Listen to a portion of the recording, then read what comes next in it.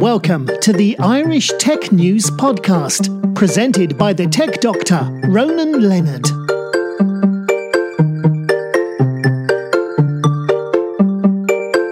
So I'm here with Stephen Quinn, who's the co-founder and CEO of Jobbio. That's me. And recently you got that $5 million in new funding. So how did that come about? Yeah, so I suppose we're gaining some traction quite quickly in international territory. So we went out and looked for some investors to back us on our journey, and we were met very positively by the individuals that ended up backing us. Timing was quite good. It made us an offer that we felt was a good fit for the business, very aligned with our thinking, where this can go. And so we closed around just essentially late last week and just announced it yesterday. So yeah, it's great time for the business, I suppose. Because I've seen the guys who put money into you guys now is the guys who invested in Dollar Shave Club. So I guess they know what they're investing in. Yeah, they've had some good, in fairness, they're a fund that are European investor, German fund, very experienced in the tech space. I think the exit for Dollar Shave Club is probably it's probably the headline one because it obviously sold for $1 billion, I think, earlier in the summer. But they've got some great tech investments. I think maybe 25 across Europe. So they're very experienced people, and they've been around the table before, grown these kind of businesses. They've had exits. They know what they're doing, so they're great. I suppose great for us to have them around the board table, etc. Well, I guess they probably saw you guys as somebody that's bringing something different to the system, because $1 billion Shave Club was something that was unique in the sense that you were bringing products online rather than from the store. And with you guys, you've rewritten how you do a CV as well. Yeah, so their businesses. I think they're kind of got famous for their consumer-facing, viral video, which is amazing. And you're right. That's a real traditional. People probably didn't realise they were spending so much money on razors and blades and all that sort of stuff. And that's not dissimilar to our kind of thinking. It's using modern technology to kind of democratise costs that are totally unnecessary in the recruitment world. So we just looked at the recruitment space, felt companies were doing it really inefficiently. They're spending too much money doing it. A lot of companies can't even afford to be able to do it efficiently, to buy the old software stuff, or to advertise their roles. Something like 40% of the world's jobs aren't actually advertised online at all. That says something about the cost structure. A lot of companies are managing the hiring process in their inbox, which again says something about the software being the price of the software, but also the software that people have developed over time. So all the ATS systems, and we just looked at that and said, well, if we can give the companies a better way to receive applications, receive digital applications, and then of course we created a marketplace, and then the marketplace is now a full careers marketplace, 3,000 businesses, we're at 100,000 talents a month now. With I think over 1 million skills this month, meaning we're lots of data, which means we can target much better. So we're using AI to learn what the talent are interested in via their skill sets, their experience, and then we're getting, I suppose, and really importantly, the more relevant jobs in front of more relevant talent more often, which is obviously great for the companies, because that's what they want. They want the right person in the right role. And I guess with you guys, you can have something tailor-made to CV to you. So normally when you get a CV, let's say 2 pages long or 3 max, with you guys, you can do a long portfolio of what your skills are in detail, and that helps. Yeah, it does. It helps you. We have a phrase internally which you say, these are people, they're not really a piece of paper, So you've got to find a way to allow them to express themselves a bit better than traditional, an A4 doc or a Word doc or whatever. So what we've allowed them to do is to bring in video, bring in portfolios if necessary, or if they have it. So, for example, in the kind of digital tech sphere, you'd see much more of it. So you'd have links to websites, etc., and it allows people to tell their career story in a much richer way. So it's great for the talent, because they're able to apply better. And they like that, and they've taken to it. And obviously, especially there's a young generation who it all feels very natural for, and it's on their phone, because they don't have the piece of paper on their phone, and they've got to be able to then distribute that that profile to 3,000 companies now, instead of sending I don't know, 20 CVs into 20 inboxes for it to be out of date 20 times, and that's not a good journey for the talent. So it's enabled them to apply better. So which is great. Because I guess if you got a paper CV that's 2D, where your version's more like 3D, and also means you don't have to tailor make each CV for the job. Yeah, I think LinkedIn did a bit of education for us in that respect. So I think you don't have to have multiple CVs from multiple companies. Now you can distinguish yourself via questions and cover letters and things like that. But most people have a professional profile online now in the form of LinkedIn, so that's made it okay to have one. So rather than having 20, as I said, CVs out of date in 20 places you'd like to work, you now have one privately held dynamic profile which you can edit over time, and the companies you are connected to will see your latest version. So it's this idea that companies are, if you think about all the CVs that are emailed into all the companies in the entire world today, that's a lot of out-of-date information sitting there doing nothing. And what we're trying to do is bring the file to life effectively by saying you can apply for this job using your dynamic profile. If you update your profile tomorrow, they'll get the latest version of it, etc. So it's just using technology to bring an old world industry to life, I guess. And who are some of your clients you have at the moment? Yeah, well, we're growing. We're adding, nearly 200 companies a month now. So we got some unbelievably well-known companies joining us. So this month alone, I think we've had Stripe and One Fine Stay and Secret Escapes and Depop and all these high-growth technology companies. We've also got the likes of Ryanair, who are obviously the biggest airline in Europe. We've got the Airbnbs, the Ubers. So we really have, we're working with some of the best, which means we're learning a lot very quickly about the product. And we're very product-focused people, and now we're trying to improve it all the time, using, I suppose, customer feedback. Yeah, I guess for you guys, it's always a changing world. So you've got to make sure you're up to date with latest trends and what's going on around the ground tech-wise. Yeah, exactly. Yeah, you have to be. We've got to be. It's a really interesting space. We're the only people approaching the problem, I suppose, the way we are approaching it. So we are educating people a lot of the time as to what we do and why they should need us. But I think once they meet us or see it or use it, they adopt it very quickly. So it's great. What about agencies that normally you would go to? Will they use your site as well?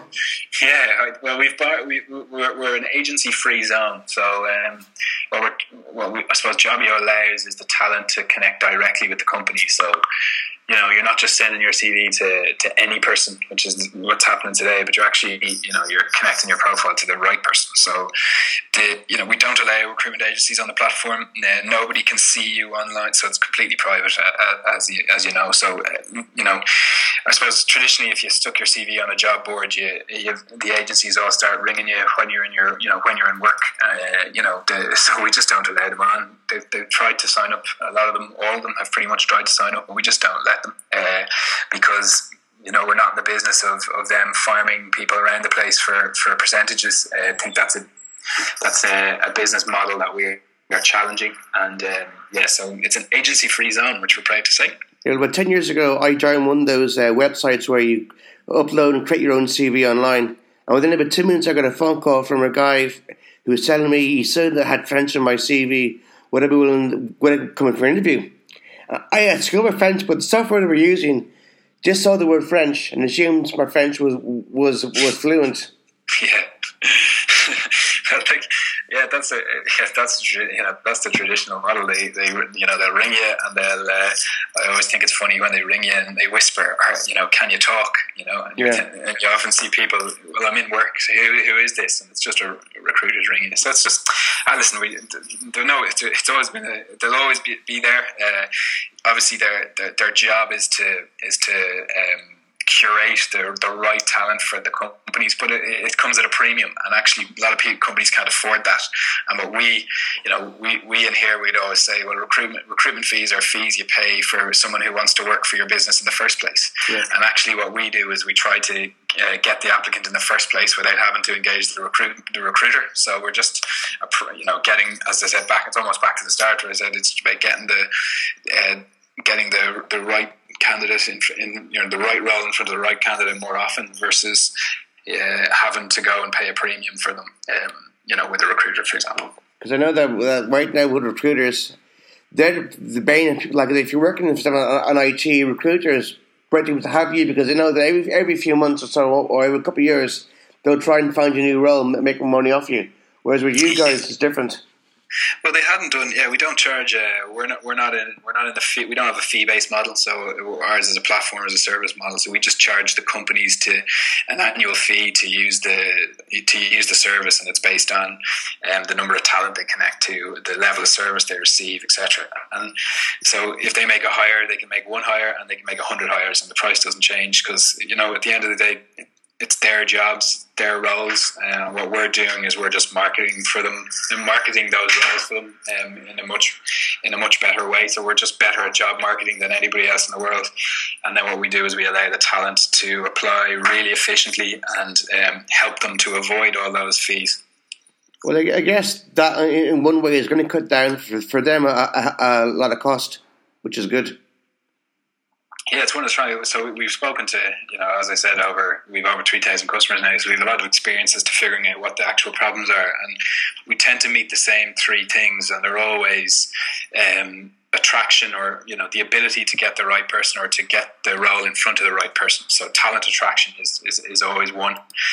Cost is two. So they're spending too much money on recruiters, too much money on job boards, too much money on software, old software, ATS systems, and then time, which is the ability to manage the process. So they're using Excel and old systems and email to try to manage their hiring process, and actually what we do is we solve all three. So we're better at attracting the right person, or better at getting it in front of the right person. We're better at helping them manage the process, because we have a modern day platform that actually saves them lots and lots of time, so they can get through the process faster. They have hiring tracks, they have auto replies, they have all those tools that they need, and then we do it at a much more helpful price point than the rest. And what about an app? Have you got that in the pipeline? Yeah, we actually have a live app today. On both on Android and iOS. We have it for both talent and brand sides. So talent are able to search jobs around them, for example, using a map function. They're able to, read dynamic jobs in the palm of their hand. They're able to curate who they want to hear the jobs from, and so they see a kind of almost like a personalized job feed into the palm of their hand, and then they're able to apply really efficiently, with the tap of a button, versus having to see it online and then email a CV when they get to their desktop. And then the brand is able to screen talent, manage the hiring process actually from their mobile, which has been really powerful for us in the hospitality sector, for example, where there would be less desktop based. So it's great. Yeah. No, that sounds good, because if you can do that all on a mobile device, it incurs less cost in your company if you don't have any laptops or computers in your office. Yeah, so there are certain sectors where the mobile will be much more important, but I think traditionally now certainly I suppose the modern day candidate, they don't do their job search necessarily in work, on their desktop. They actually are doing it when they're on the way to work, or when they have a bit of downtime. They're naturally playing on their phones, with their Instagrams and Snapchats, etc. So we're just the job search. We're on the home screen now as the job button. So that's helpful for us. Yeah, and where's your plans for the next 5 years? Where do you plan to go next? Yeah, great question. I suppose our kind of model has always been to follow our customers. So what originally began as a Dublin-based company, we started to get on board international customers who started to put up content or jobs in London. So then what we did is we started to build talent pools around those jobs in London. So we set up a London office and we started to sell to London companies. And then, of course, we started getting more London companies, which gave us, and what they started to do is post jobs in other territories. So, for example, New York. So we had the likes of Etsy, let's say, they started posting jobs in New York. They created a New York Jobbio profile, so we set up an office in New York, and we started to collate customers there and create the marketplace there. So now what's happening, of course, is our customers are now putting jobs up all over the world. I think if you look at the site, there's Canada is our next. We saw a cluster of activity happening in Canada, in Toronto and Montreal. So there's a number of tech businesses set themselves up there. So we now have begun to see a marketplace build in Canada. So that's the next obvious one for us. But actually, at the same time, there's jobs going up in Australia, Tel Aviv, Berlin. So we've got an exciting time. We've got a model we think that works anywhere in the world. So the focus is really London today, but actually, the world is the oyster. What about Silicon Valley? Are you going to plan to go there at some point? Yeah, I think it's on the radar, obviously, because it's the tech hub. But the temptation is to say yes, but actually we're just, because of our I suppose our mantra has always been follow our customers, and when our customers start posting roles and setting up there, then we'll be there. Okay, thanks, Stephen. Thanks very much, and good luck with your future plans. Yeah, cheers, Ronan. Thanks for that. Appreciate your time. Thanks, Bennett. Cheers, man. See you. Bye.